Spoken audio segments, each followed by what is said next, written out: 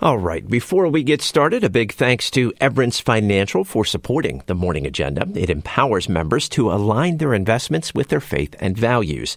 You can find out more at everence.com/centralpenn. Securities offered through Concourse Financial Group Securities, Inc., member FINRA and SIPC. Democrats are touting a $100 million plan to reduce gun violence in Pennsylvania, and the remains of a midstate soldier killed in the Second World War will finally be returned to his hometown. Welcome to the Morning Agenda, WITF's daily news podcast, where the only agenda is you.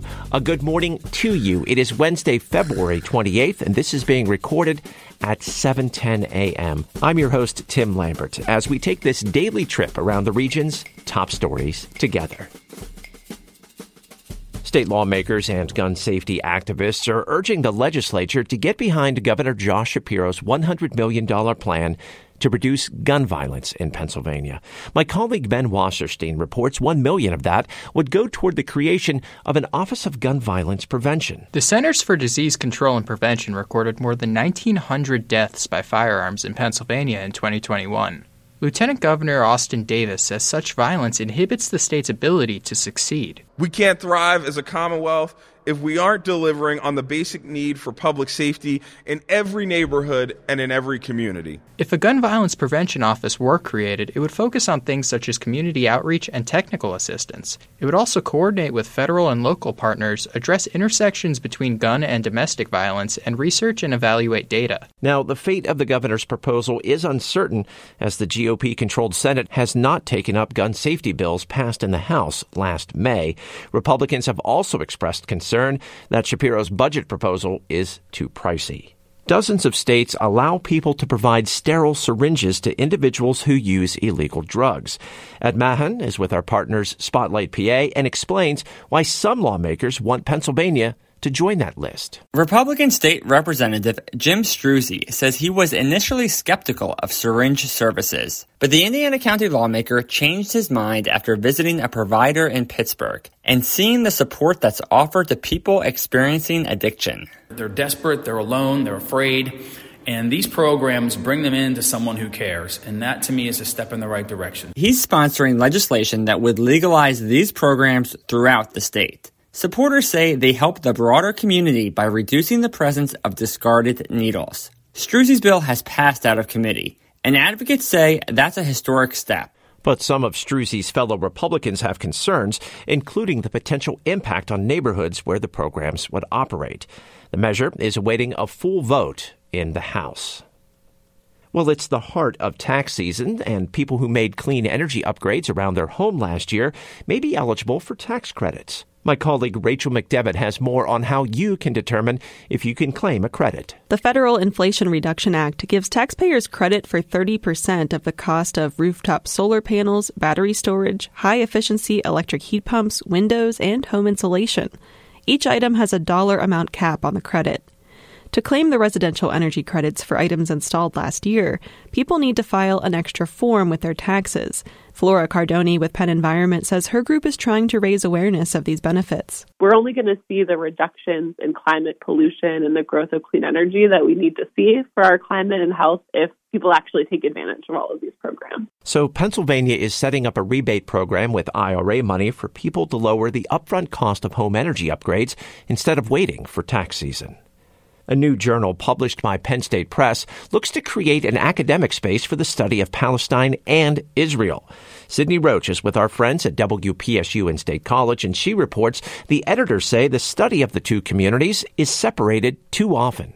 Sonia Boulos is an editor of the Palestine-Israel Review. She's also an international human rights law professor at Nebrija University in Spain. She says there's a huge gap in the resources available for Palestinian studies compared to Israel studies. We're hoping that our new journal is an addition to these efforts to try to minimize the attempts to marginalize Palestinian voices. Tamir Sorik is a history professor at Penn State and one of the editors of the Palestine-Israel Review.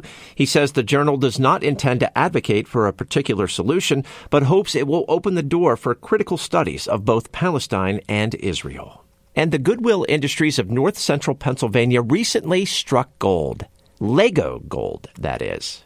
Ann Danahy is also with our friends at WPSU, and she reports a donated 14-karat gold Lego mask sold for more than $18,000. The toy Lego mask was donated to Goodwill's State College store, then sent with a bunch of jewelry to their online auction. Our manager of Shop Goodwill in Du Bois, and she decided to list it for $14.95. Jessica Aluzzi is PR and social media coordinator for Goodwill Industries of North Central Pennsylvania. The mask, about an inch tall, is part of Bionicle, a popular line of Lego action figures.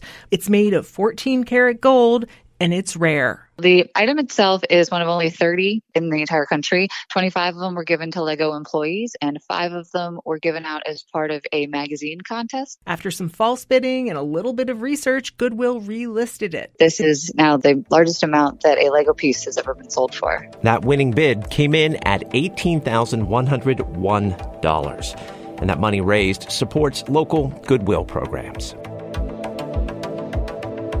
Now, as you may remember, when I get in the office around 4:30 each morning, I like to call it Dark 30, I go through about a dozen news sites across central Pennsylvania to look for a few stories to put on your radar. Came across a couple this morning, so here they are. 4 toxic waste sites in Pennsylvania will receive a share of a $1 billion infusion to the federal Superfund program. The Environmental Protection Agency says 25 sites in the Commonwealth and 14 other states will be cleaned up as a result. The money is the third and last installment of the $3.5 billion allocated under the 2021 infrastructure law signed by President Joe Biden. It will help clear a backlog of hazardous sites, such as old landfills, mines, and manufacturing facilities targeted by the 44-year-old Superfund program. Sites slated for cleanup in Pennsylvania include the former Valmont Industrial Park in West Hazelton. And the remains of a U.S. Army Air Force photographer from Northumberland County will be returning home.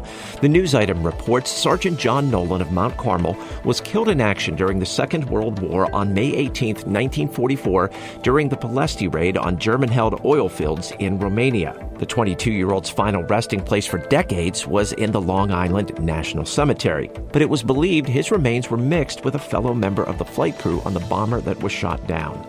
Now, DNA from Hearn's brother has confirmed that's the case. A full military funeral will be held on May 24th when his remains will be buried in St. Mary's Cemetery in Mount Carmel. Just a quick reminder now that the Morning Agenda is available anywhere you find your favorite podcasts and on WITF's YouTube channel, which you can subscribe to. You can also find us on the NPR app.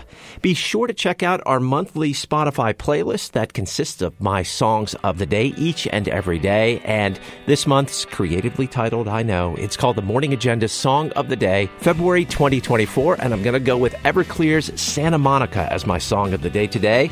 And the band will be performing in Harrisburg next month.